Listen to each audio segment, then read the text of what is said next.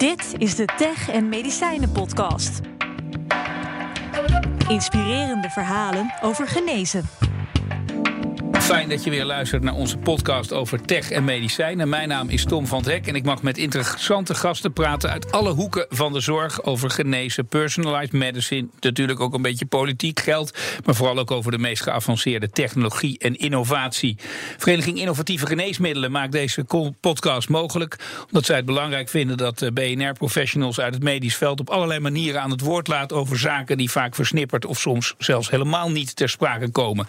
In deze podcast vandaag hebben we twee gasten. Jeske Timmermans is Head Roche Foundation Medicine bij Roche Nederland. Hartelijk welkom. Bart van der Boogaard, Digital Business Manager, ook bij Roche, maar dan Diagnostics Nederland.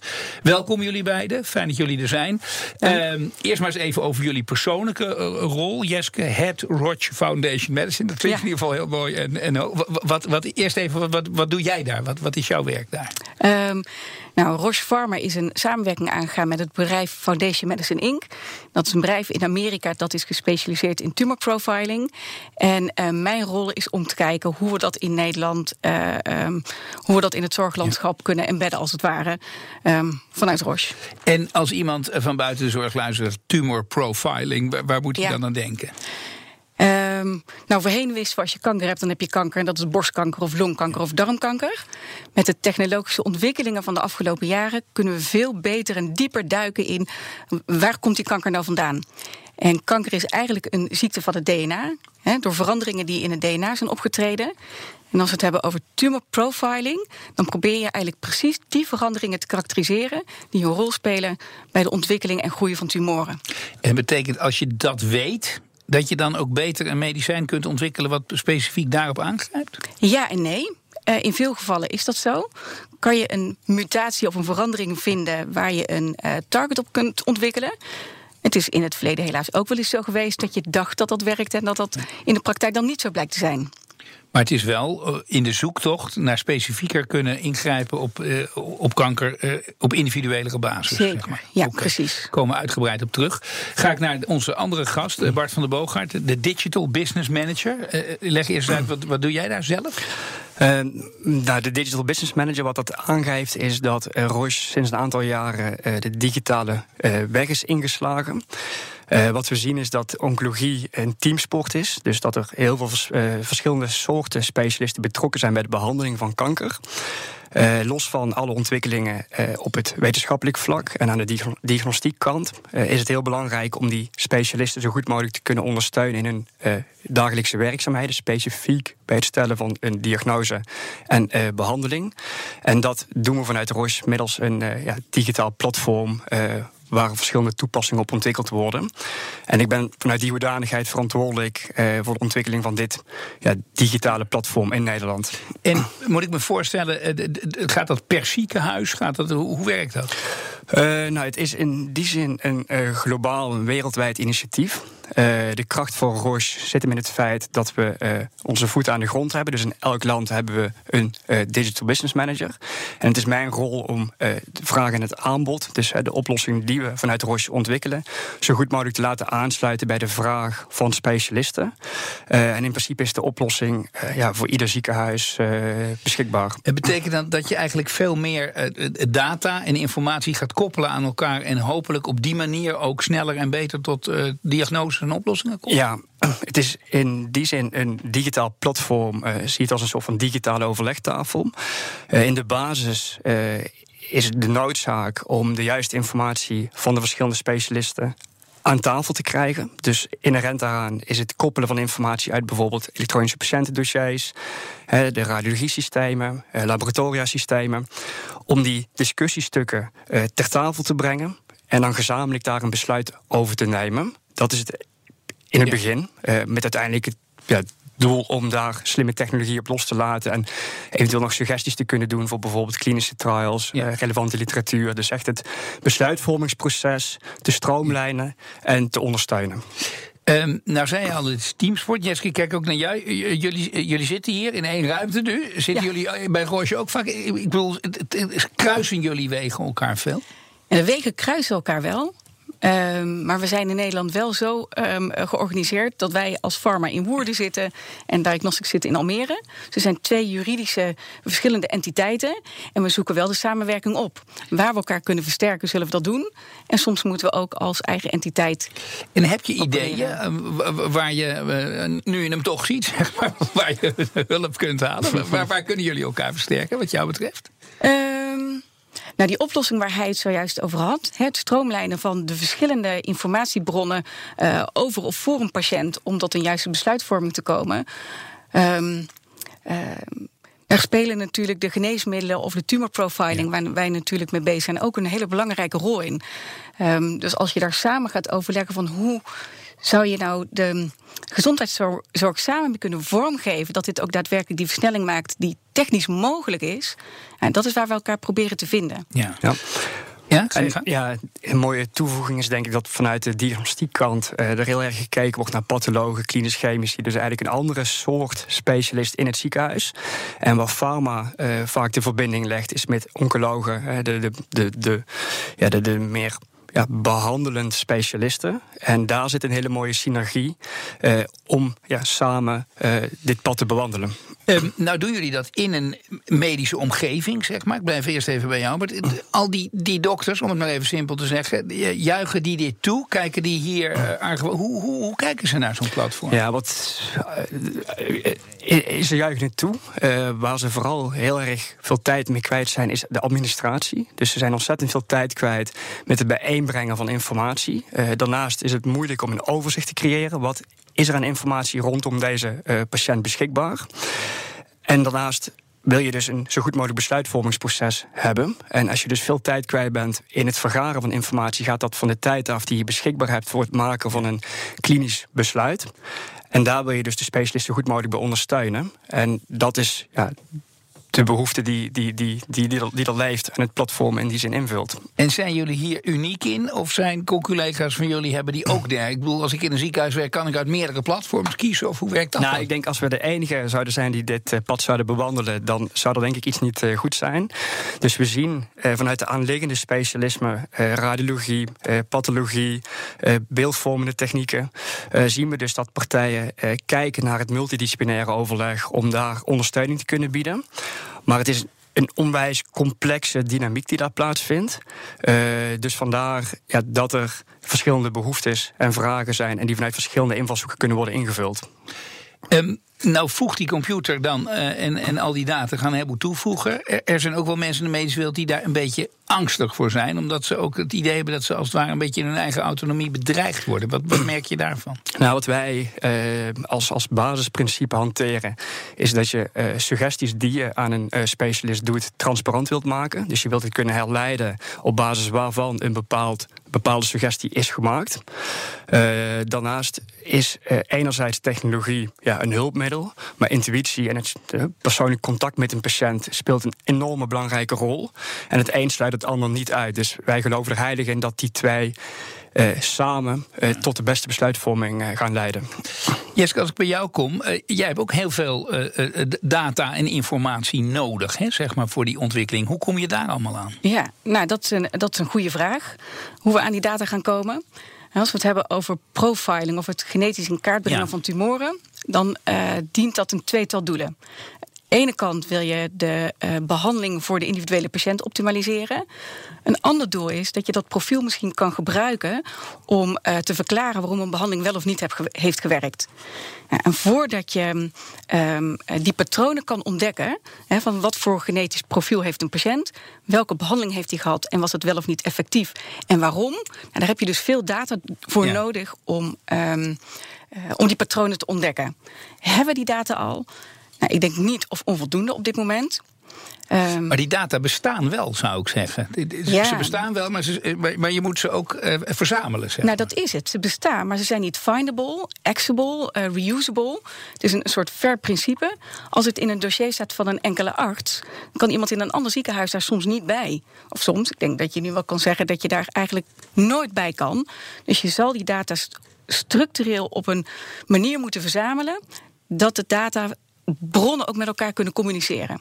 En daar moet je ook gewoon partijen een beetje voor masseren en tot het inzicht krijgen dat iedereen dat welwillend gaat doen. Hoe ver staat dat? Dat is een interessante vraag. Ja, daar zijn we van. Een interessante vraag. Ik denk dat diverse partijen wel op het punt staan dat we zeggen dat moeten we gaan doen. Ik denk dat er ook wel degelijk initiatieven zijn, ook in Nederland, die zich hiermee bezighouden. Bijvoorbeeld Health Array. Health Array is zij bieden een infrastructuur, een soort platform om dit soort vraagstukken mee op te kunnen lossen. Dus er zijn diverse initiatieven die ermee aan de gang gaan. Nou, is het ei van Columbus al gelegd of gevonden? Nee, nog niet. Maar daar werken we met verschillende partijen aan. En ik denk dat de farmaceutische industrie daar ook een rol in heeft. De farmaceutische industrie komt van oorsprong, en zo zijn we altijd geweest met trials en nieuwe fases en dan komt een middel. Wat jullie doen is eigenlijk ook heel veel real-life data vervolgens verzamelen. Is dat de toekomst? Zijn die twee naast elkaar samen de toekomst? Ik denk ook dat het wel iets meer Jetskes expertise is.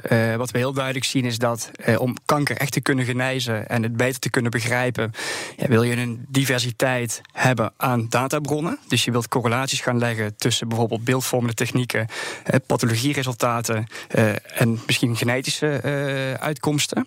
En dat alles tezamen, dat zou ertoe moeten leiden dat we meer en accurater kunnen gaan behandelen. Jetske, ja, om terug te komen op uw vraag.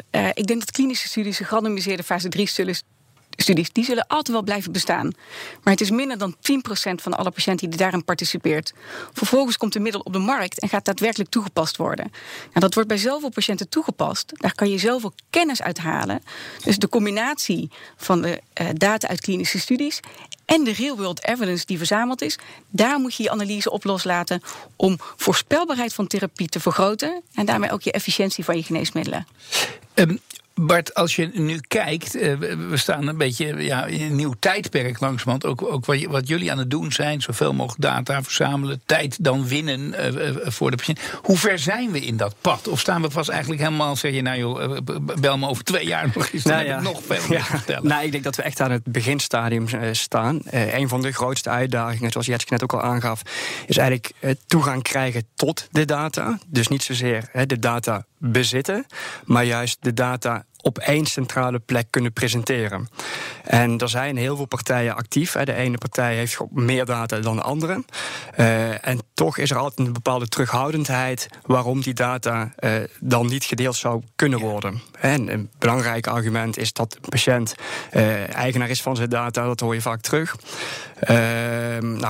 Dat zijn allemaal vaak problemen die worden teruggeleid tot een technische oplossing. En wat je vaak ziet met die technische oplossingen is dat het onwijs complex is om dat vanuit de techniek in te richten. En ik denk ergens als we dus gaan kijken naar de techniek en de behoeften op lange termijn, dat daar een balans in moet vinden en dat we niet alles moeten terug willen herleiden tot een technisch vraagstuk, maar misschien tot een aantal basisprincipes kunnen komen om op die manier het schip vlot te trekken. En hoe zie je dat voor je dan? Wat zijn dan die stappen die we dan moeten maken? Als we het niet op deze manier moeten doen? Nou, ik denk dat er sowieso op een organisatorisch niveau afspraken gemaakt moeten worden. Dus dat er een gezamenlijke visie wordt neergezet waarom we data met elkaar zouden gaan uitwisselen. En wat alle partijen die aan dat vraagstuk deelnemen, wat de behoefte is en de drive vanuit die partij om dat te doen. Dus ik denk echt op een hoger niveau, wat meer weg van het polderen, dat iedereen in zijn achtertuin iets doet wat wel degelijk belang heeft voor de zorg, maar wellicht niet direct bijdraagt aan het hoger gelegen doel. Jetske, dan kijk ik ook naar jou. Jullie willen data. Je zei het ook, een aantal van die data zijn er, maar ze zijn niet altijd te ontsluiten. Er zijn ook meer mensen die data willen. Ja. Het hogere doel, ik snap hem, maar ieder heeft daar ook weer zijn of haar eigen belang in. Hè? Belemmert dat ook een beetje de voortgang? Ik denk dat dat zeker op dit moment de voortgang belemmert. Er zitten zoveel perverse prikkels in het systeem. En dat geldt denk ik aan de kant van de farmaceutische industrie. En dat geldt ook aan de kant van universitaire ziekenhuizen. Het geldt misschien ook aan de kant van patiënten. En er is een sentiment en een angst om data te delen, omdat iedereen bang is dat zijn of haar data misbruikt gaan worden. Dus je moet met elkaar een systeem gaan inrichten waarbij je mensen ervan kan verzekeren dat data veilig gedeeld worden, dat er geen misbruik plaatsvindt, maar dat je wel gebruik kan maken van data om de zorg alleen maar beter te maken. Nou mag ik ook op heel wat plekken komen en dan zal sociaal wenselijk iedereen zeggen, daar ben ik het mee eens en dat wil ik ook. Ja. Dat moeten we vooral ook gaan doen. Maar de grote vraag is natuurlijk een beetje hoe dan en op welk niveau dat dan uiteindelijk vlot getrokken moet worden. Hebben jullie daar een idee over? Het maakt me eigenlijk niet uit wie. Ik denk, think big, start small. Je hebt een einddoel voor ogen, waarmee je zegt, ik denk dat alle data van patiënten uit de gezondheidszorg beschikbaar zouden moeten komen voor onderzoek. Kijk of je klein kan beginnen. Hoe kunnen wij onze klinische studies koppelen aan real-world data? En dan niet om bovenop de data te zitten en eigenaar te zijn, maar hoe kan je die data nou in gezamenlijkheid gebruiken met autoriteiten die gaan over het zinnig gebruik, over registraties, om je analyse erop los te laten en te zeggen, en dit is wat we ermee gaan doen. En nou, enkele dagen geleden werden wij, jullie misschien helemaal niet, maar een beetje verrast als buitenstaanders door een onderzoek vanuit de VU met cardiovasculaire middelen, waarin door heel veel gebruik van data je beter zou kunnen voorspellen wie welk middel zou moeten gebruiken. Dat was ook door het verzamelen van heel veel data. Ja. Is dat de toekomst? Dat denk ik wel. Dat denk ik wel. Er is momenteel zoveel overbehandeling. En vroeger hadden we geen keus. Je brengt een behandeling op de markt, artsen schrijven een behandeling voor, omdat je weet dat het bij x aantal patiënten werkt. Bij welke patiënt het wel of niet werkt, kan je eigenlijk niet duiden. Met de ontwikkelingen die we nu hebben op technologie en met data, kan je veel beter gaan voorspellen welke patiënt baat heeft bij welke therapie. En ik denk dat dat absoluut de toekomst is. En dat is denk ik ook wat we noemen met personalized healthcare. De juiste behandeling voor de juiste patiënt op het juiste moment. Blijf ik nog met een probleempje zitten, Bart? Dit wil iedereen. Hier is iedereen van overtuigd. Die route gaat het ook op. Er zijn verschillende spelers in dat stelsel. Jullie zijn een private speler als totale partij. Er zijn een aantal publieke spelers. Maakt dat het ergens lastig om elkaar te vinden? Ja, ik denk een heel belangrijk basisprincipe is vertrouwen. Dus hoe kunnen we maatschappij inrichten of een setting creëren waarin we op basis van vertrouwen een klein project kunnen optuigen. Waarin we dus het groter doel beschrijven. En vanuit verschillende invalshoeken de samenwerking op gaan starten. En daar vooral van te leren. Dus ik denk vooral, we moeten het vooral gaan doen. Maar ja, het is een onwijs complex verhaal. Want Jeske, jij zegt ook, start dan klein. Zijn er projecten waarin jullie dan zeggen, nou daar zijn we gestart en daar groeit dat vertrouwen dan ook? Voel je dat dan ook als je eenmaal begint? Ja, ik kan dat niet heel erg concreet maken. Maar vanuit de hoek waar ik nu werk, profiling en personalized healthcare, ga ik nu de eerste gesprekken aan met diverse partijen. Waaronder zorgverzekeraars, maar ook zoals ik net aangaf, bijvoorbeeld Health RI. En dan merk je steeds meer van, de basis van wat we willen is hetzelfde. En het besef dat we allemaal samen moeten werken om dat voor elkaar te krijgen ook. Dus dat is denk ik wel een begin en een basis van vertrouwen om op verder te bouwen. Ja, en ik denk daaraan toevoegend transparantie. Dus hoe ga je aantoonbaar maken dat hetgeen wat je doet ook echt hetgeen is wat je in de praktijk realiseert. En wat daar enorm goed bij helpt, is vaak gewoon derde partijen laten zien wat je doet. En een derde partij het oordeel op tafel laten leggen, in plaats van dat je zelf zegt van we doen het op deze manier. Dat helpt in ieder geval in het bouwen van vertrouwen. Want dat woord transparantie, het maakt niet meer uit waar je bent, dat is het woord, hoe het transparant zijn. Kan je helemaal transparant zijn? Want jullie hebben daar ook als organisatie, als bedrijf weer een belang in. Ja, in termen van digital praat ik meer over transparantie in de context van security, privacy en compliance. Dus dat je echt op de juiste manier omgaat met de data van de patiënt. Daar vertrouw ik je volledig in. Maar je snapt wat ik bedoel. De andere partijen denken ook, maar wil jij die gegevens uiteindelijk toch niet hebben of jij niet hebben om iets te ontwikkelen waarmee jij een stap voor bent op een ander. Dus de transparantie in dat opzicht. En kun je daar transparant in zijn? Ja, ik denk dat je zeker transparant kan zijn in het doel. Je kan zeker transparant zijn, dit is wat we doen, hier investeren we in om die en die reden. En ik denk dat iedereen zal begrijpen dat we geen filantropische instelling zijn en dat je natuurlijk ergens iets doet met een businessbelang. De vraag is, doe je het met het businessbelang en het belang van de patiënt in het hoofd of ten koste van de patiënt? En ik denk dat we als Roche heel duidelijk ervoor staan dat we het doen voor de patiënt. En dat je daar dan een businessbelang bij hebt, dat hoeft niet vies te zijn. Dat drijft ook innovatie en de ontwikkeling naar toekomstige oplossingen. Als je dat zo vertelt, is dat eigenlijk de grote uitdaging, als ik even naar jullie sector breed kijk, om dit over het voetlicht te krijgen, dat je daar echt voor staat met elkaar en dat je daardoor ook vertrouwen kunt vinden? Dat is zeker een van de hele grote uitdagingen, ja. Want daar loop je nu nog tegenaan, neem ik ook aan. Gewoon hoe we het wenden of keren. Het imago is nog...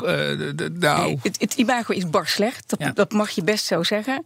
En wat je ook merkt is dat alle farmaceuten heel makkelijk over een kam worden geschoren. Iedereen heeft het altijd over de farmaceuten. En het is heel jammer dat als er ergens een excess plaatsvindt, dat het eigenlijk afstraalt op alle bedrijven die zich in deze wereld opereren. En daar hebben jullie last van? Ja, dat doet pijn. Ja, het is vaak een stigma wat op je wordt geplakt. En ik denk de weg digital bewandelen, jezelf op een andere manier positioneren, dat je het belang van de patiënt ook echt behartigt en zichtbaar bent op de plek waar de besluit wordt gemaakt over hoe een patiënt te gaan behandelen. En ook echt daadwerkelijk suggesties gaat doen die niet in het belang van Roche zijn, maar in het belang van de patiënt. Ik denk dat dat op de lange termijn bij gaat dragen aan het creëren van vertrouwen en heel duidelijk een visie op personalized healthcare laat zien. Zijn jullie wel positief daarover? Want voor je het weet zit je weer defensief. Nee, ik ben er ontzettend positief over. Dat houdt denk ik ook mijn energie om hierin te blijven werken. Er gebeuren zo ontzettend veel mooie dingen. En dat is zelfs onderbelicht. En ik zie het ook als een van mijn taken om te zorgen dat dat het daglicht ziet. Ja, het wordt haast een persoonlijke missie om dat gewoon in een goed daglicht te laten zien. En wat persoonlijke missie betreft mag je ook een persoonlijk advies geven. Want in deze podcast vragen we ook aan ieder om onze minister, in dit geval Bruno Bruins van Zorg, van een advies, een opmerking, een gedachte. Want iedereen heeft altijd allerlei gedachten wat er zou moeten. Dus je bent even of een vraag stellen. Ga je gang. Ja, ik heb er zeker één. Voor minister Bruins. Hoe gaan we in gezamenlijkheid zorgen voor een maatschappij waarin het veilig delen van data ten behoeve van de gezondheidszorg gewoon goed wordt? En die vraagstellende bedoel je daar eigenlijk ook mee, overheid neemt daar enige regie in? Of ga daar iets mee doen? Verwacht je dan iets van laten we even Bruno Bruins voor heel Den Haag neerzetten? En ik verwacht zeker ook iets van de overheid. De reden waarom het nu niet gebeurt, zit ook heel veel op regelgeving en hoe het systeem in elkaar zit. En ik denk dat het echt een gezamenlijke verantwoordelijkheid is van de overheid, ziekenhuizen, zorgverzekeraars en industrie om de handen ineen te slaan om die stap naar de toekomst te maken. Oké.